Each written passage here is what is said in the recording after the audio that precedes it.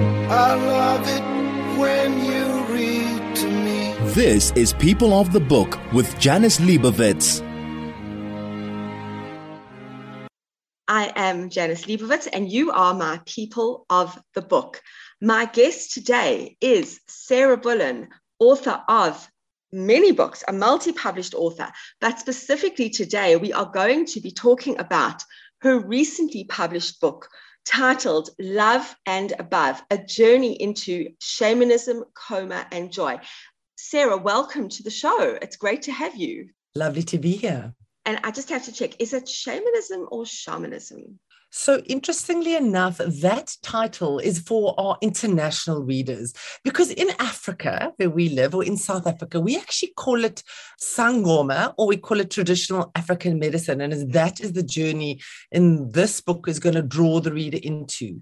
But because the book has gone international, we put on the cover a word that other people can understand. And it really is just about the fact that we are using older methodologies of healing, of connecting, of being in the presence of something bigger, some sort of spirit. So that's why we use that. But shamanism is actually a Northern Canadian term. Yes, so just something that they can identify with. And just to let my listener know, as I said, Sarah is a multi-published author, an international writing coach, and also a literary agent.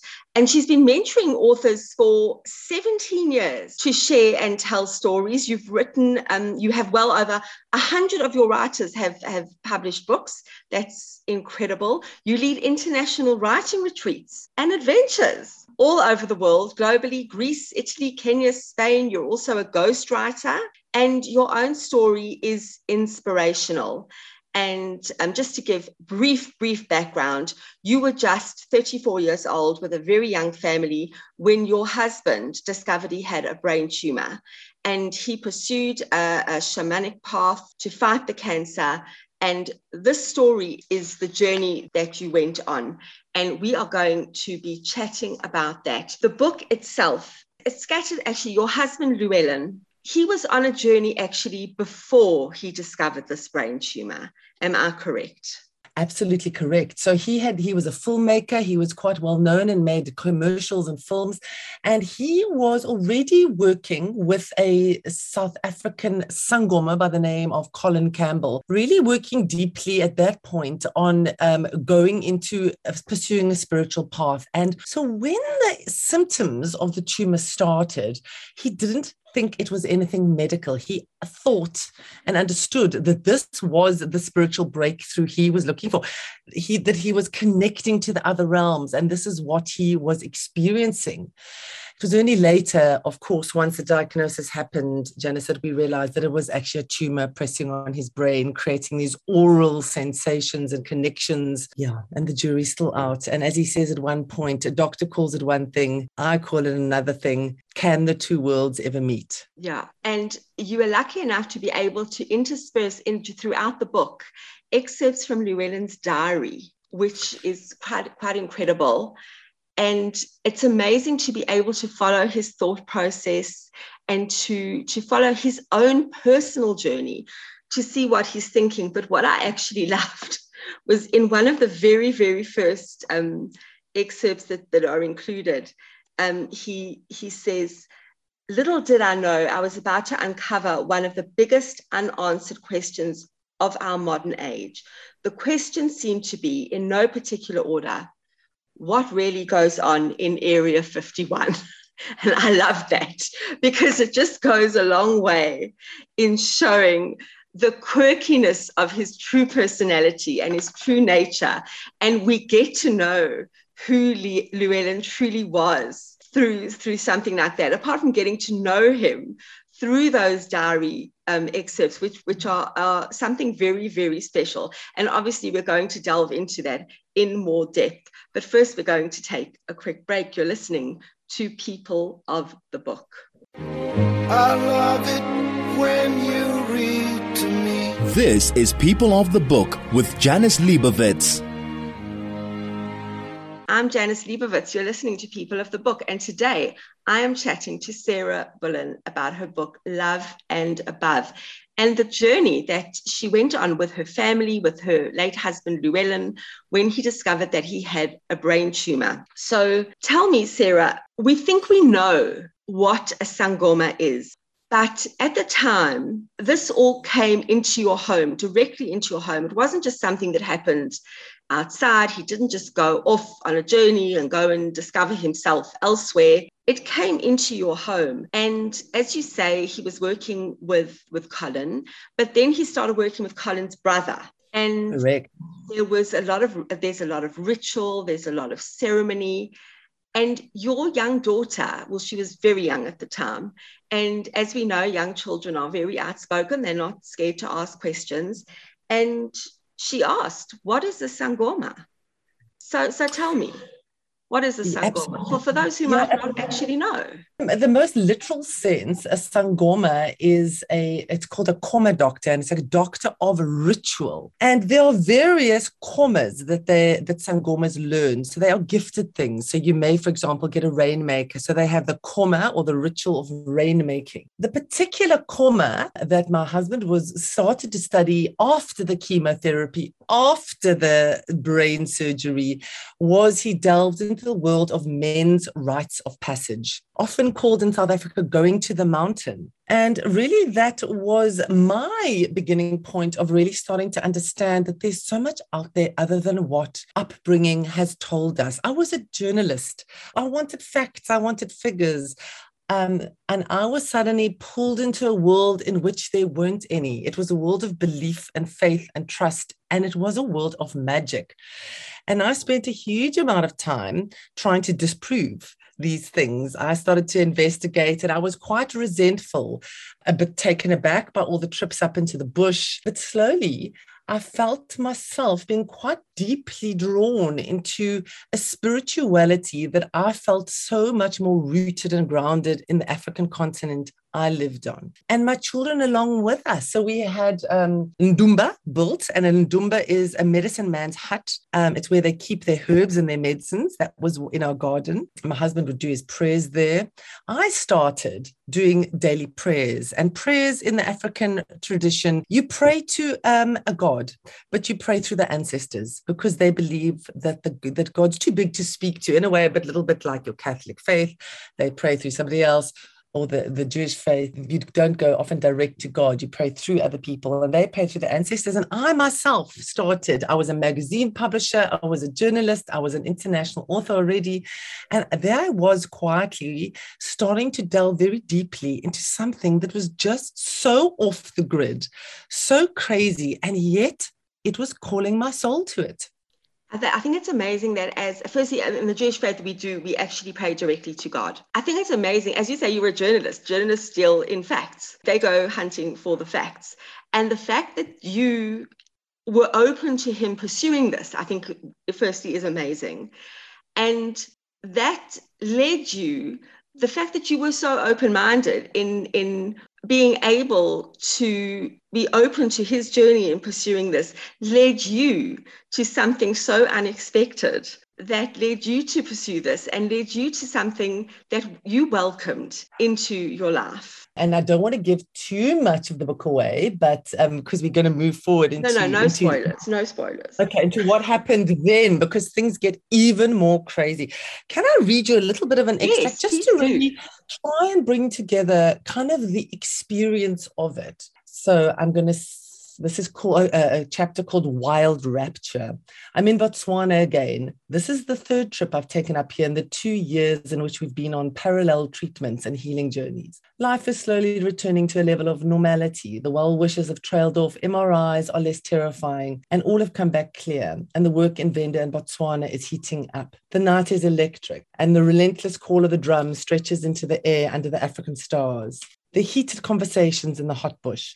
Over lunch, we talk about a growing flood of Westerners who are coming to find answers for life in more traditional cultures. Neil Campbell believes that the soul is searching for older ways that are more in tune with the earth. That night, earlier, a Londoner, Henry Fletcher, and I crawled together into a traditional African steaming hut under open skies. Before we entered the hut, we danced around and around in a circle in the full moon in the middle of the bush to the drums and the calls of our own voices.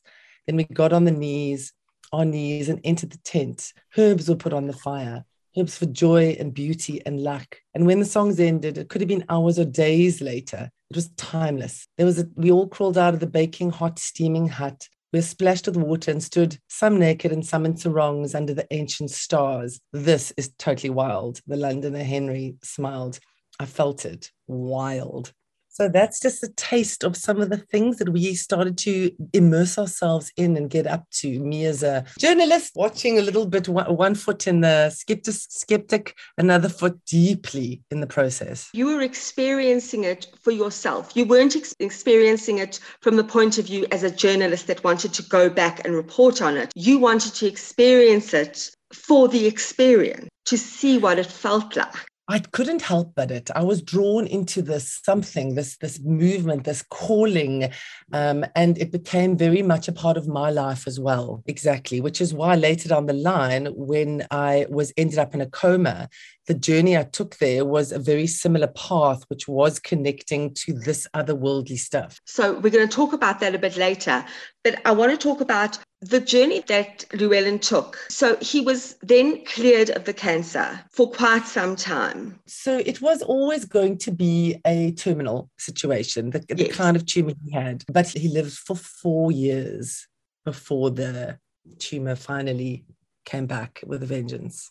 Okay, and then when it did come back, he, again, in one of the quotes from his diary, he says something that I just found. This quote is such a deep quote, and I found myself reading it over and over again. He said, "I feel humbled and devastated in equal measure." And I think it's something that I don't think that you can quite comprehend until you have been through something quite as devastating as that. Did he, I mean, you're saying that you knew it was a terminal situation. Did he believe this was something he could make go away? Yeah, so absolutely that he did. He had absolute deep faith. There is a little extract in which he speaks about a little voice in his head that is accepting that there's something serious going down and that it could be his end game. But he chose the path of choosing life all along. He listened to everything the doctors said and he chose to explore another way anyway. It's a very interesting thing because I myself am a cancer survivor, and it's a very interesting, and the thing about this book is it's not about cancer. It's not about what can go wrong. Not at all. But how do you choose within all of the things that life are going to throw you, cancer, illness, how do you choose to live with joy anyway? And I think that he found that before I did. So my journey took longer and it plays out much later in the book. So within this illness he had, he chose to go, well, I'm going to just have the best fun, play a game, see what I can do, see what's possible out there, and still live. And we're going to get to that a bit later, because that is actually the message that he left you with, because that was not how you were living life while he was going through that. And that was not how you saw life beforehand at all. But we're going to get to that a bit later. I'm Janice Leibovitz. This is People of the Book, and I'm talking to Sarah Bullen. I love it when you read to me. This is People of the Book with Janice Leibovitz. You are listening to People of the Book, and today I am talking to Sarah Bullen about her book, Love and Above. And it's predominantly about the journey that she and her late husband Llewellyn took, his journey into becoming a sangoma, his journey with a brain tumor, and their life together through that, before, after, and now. Sarah, beforehand, you were talking about how Llewellyn lived with joy and how you had to basically get through it at the time. And the book talks about that. And you spoke about earlier your resentment, actually. when he decided to go on this journey to become a sangoma, and you basically were just getting through. You had 2 small children, and you had to do life. And he was discovering himself, and but you've got to just live day to day. But then, as you say, the cancer returned, the brain tumor returned, and shockingly enough, I mean, he deteriorated. But then, when things got really bad, you fell desperately ill. Absolutely. I mean, it couldn't have got more crazy. So we had my gorgeous filmmaker husband on the very last stage of a 4-year battle against cancer. I had been, as you said, I'd been running the house. I had a big job. I was a group editor of a magazine stable, earning the bucks, looking after the children. I was angry. I was resentful. I was really stuck in life, in the grind, in just getting by. And I was a healthy, fit 34-year-old, and I was in a very high stress situation. I had a husband dying. I had a big job. One lunchtime, I felt quite sick, and I went for a jog. I was putting a magazine to bed. I didn't feel good. I got into bed that night, and within 24 hours, I was in ICU. I was on life support, and I was in a coma, and I was to stay in that coma for almost 3 weeks. What actually was wrong with me?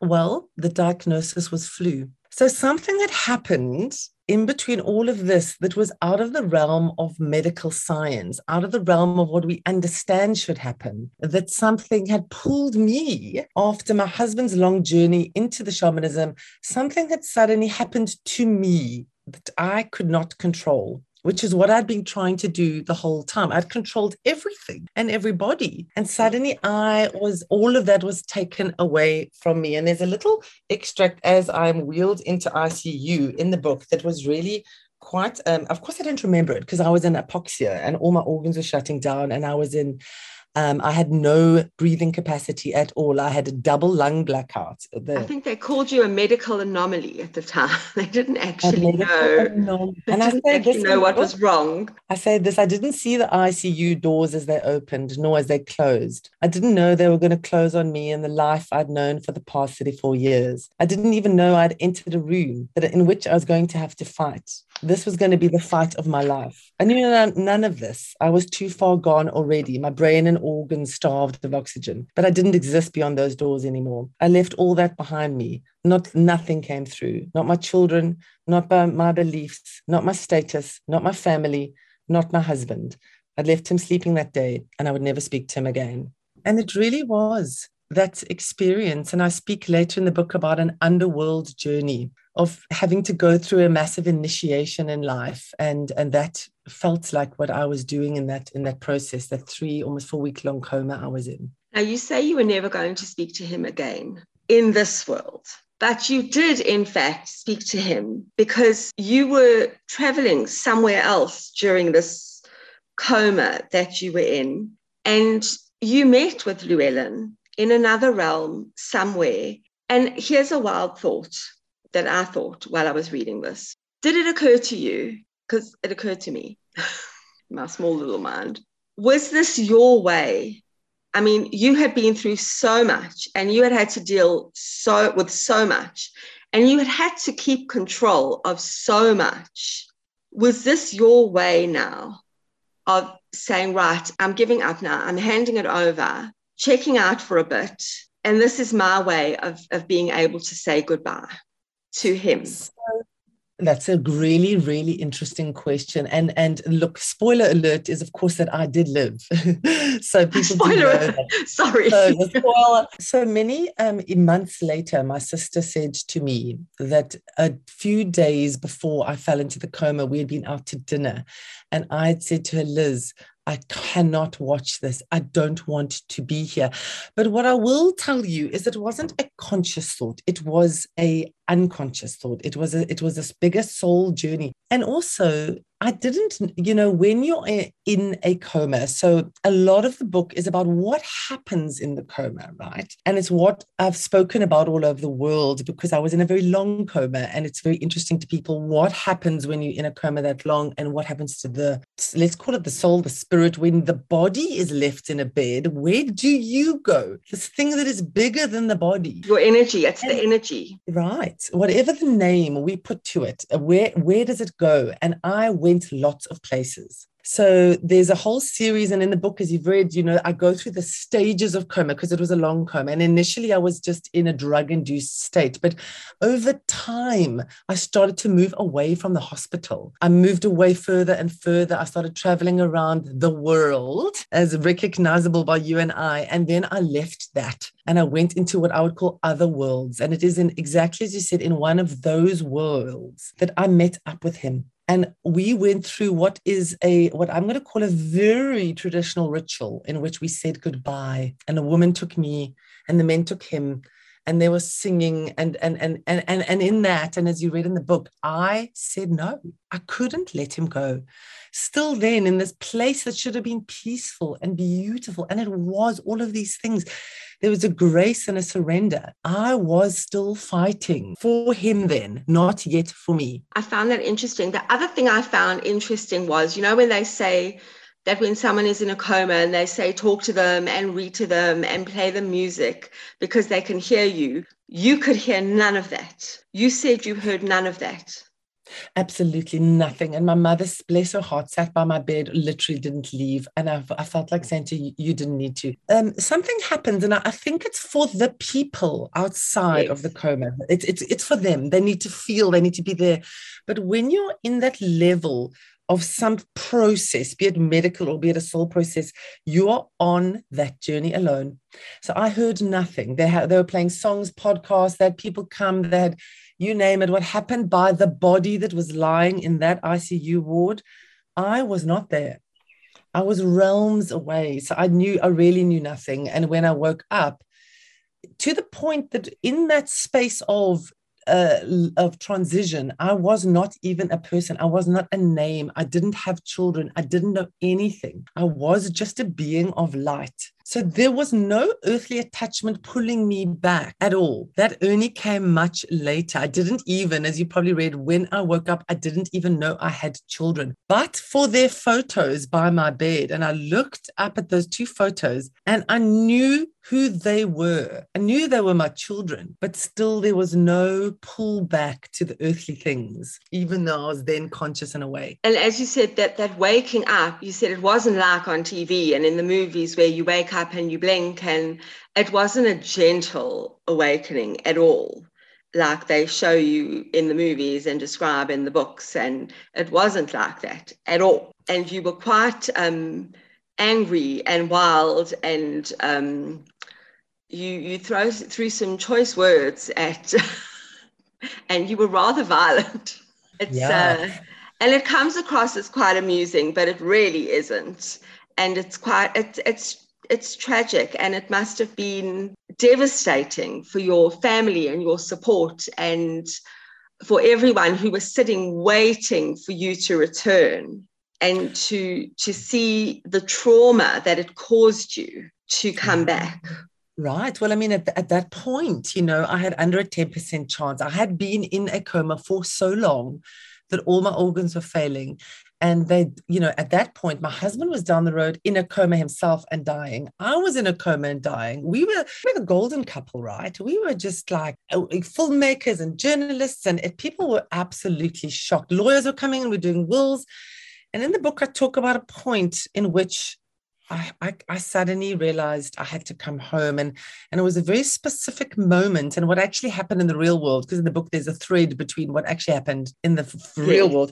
And at that time, what happened was around the world, they did prayer circles for me. And it did not matter. My sister was a Buddhist, my brother's a Christian, my other person in Saudi was doing Muslim chants, but there was the Jewish side of my family. It was all over. My sister's an esoteric, she was drumming and chanting. And something happened out there in the nothingness I was floating in. And it was just a thought.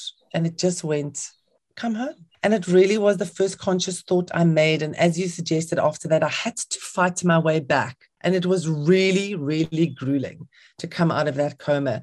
I think that fight was really just absolutely archetypal and epic. And when I, and that really was a lot of the stuff. Subsequently, I've obviously looked at, research and spoken to doctors, and a lot of that is quite typical of coma patients because you're on life support.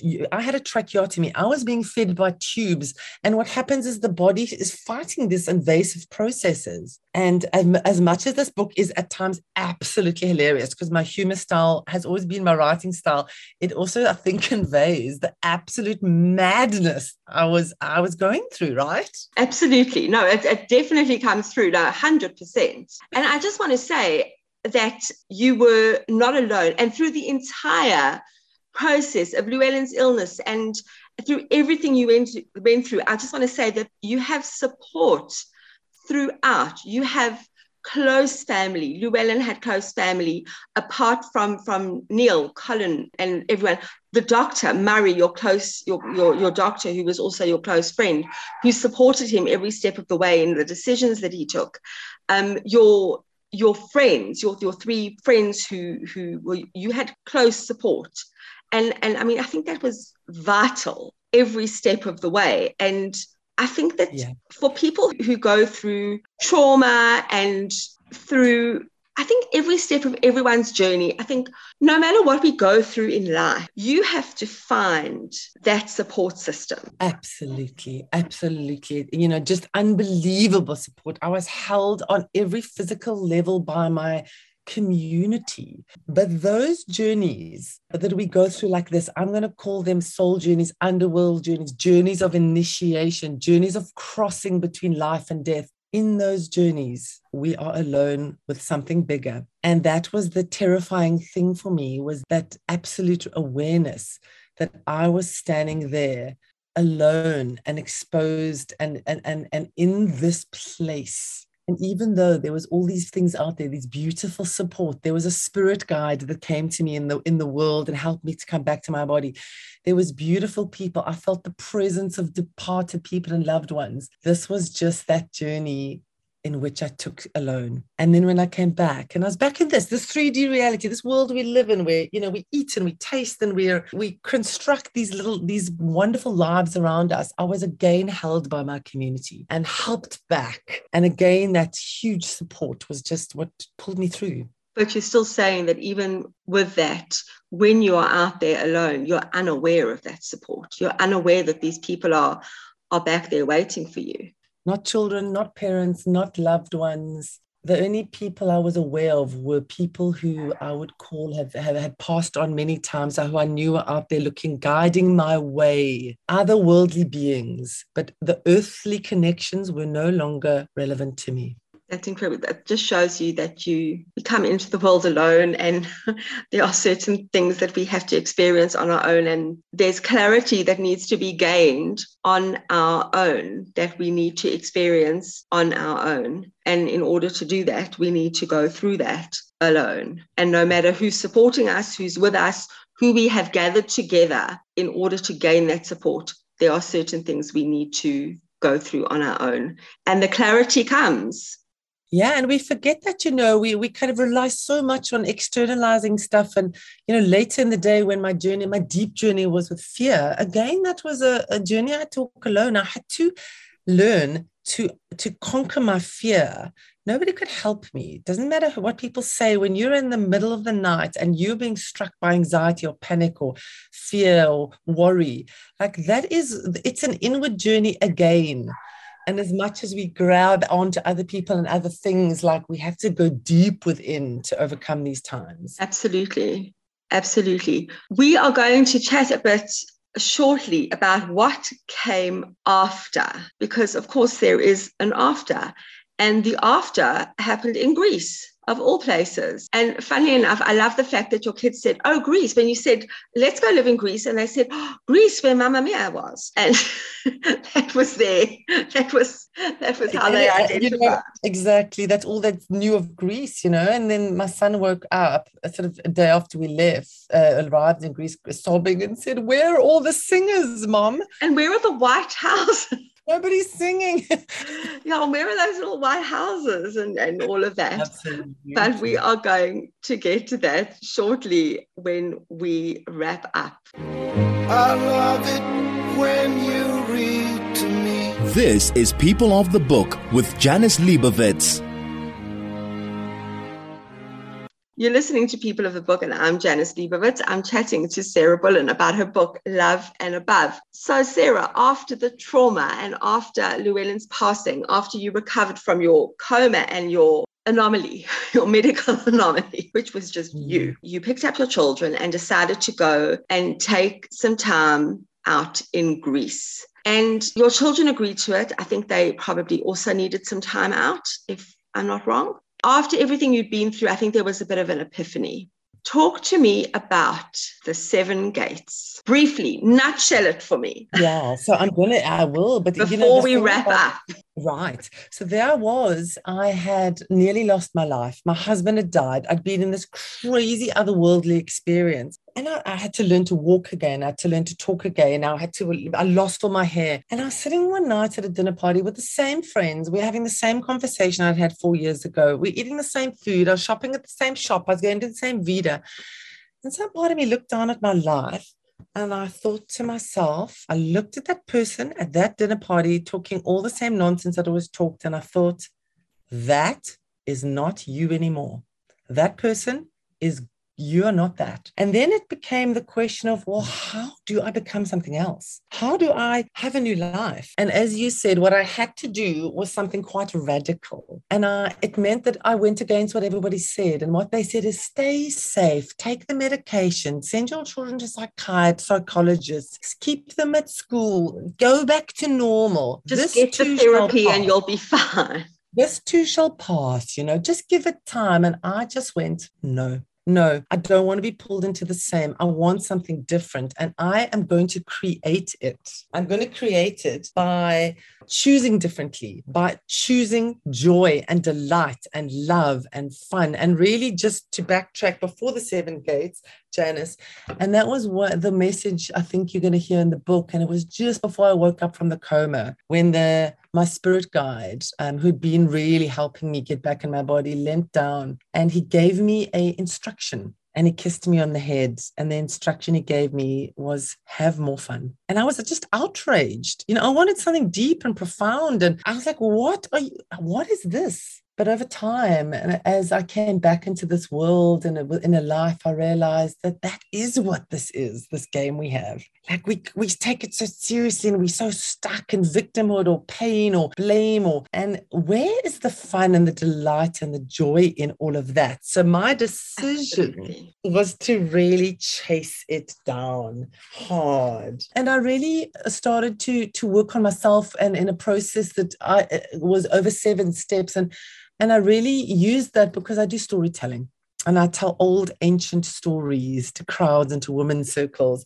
And I often speak about the goddess Inanna who descended into the underworld. And she went through 7 layers of the underworld to get to the bottom. And in every layer, she had to surrender something of who she was. And the first, place I entered was just to embrace this in-between space. We want to fix it or we want these hard times to end, but they don't always end. And so I really had to just accept that I'm in this weird time, in this weird space. And I just let myself be in this waiting place for a while. And the second gate or journey I went on, the next underworld step or the threshold I crossed was just to allow great loss. I had to release who I was. I was a mother, that's wrong. I wasn't a wife. I wasn't any of these things anymore. I wasn't normal. I was different. I was altered and I had to let the old person go. And that's why I started to make physical ways of letting that go. And then I moved into the silence, which was really something. What was going to emerge next? What was going to come next? Because I didn't know. And when that decision came to move to Greece, it came out of nowhere, out of that deep silence of listening to what is being whispered quietly, those little messages. And that was the 5th gate I entered, was just practicing deep listening,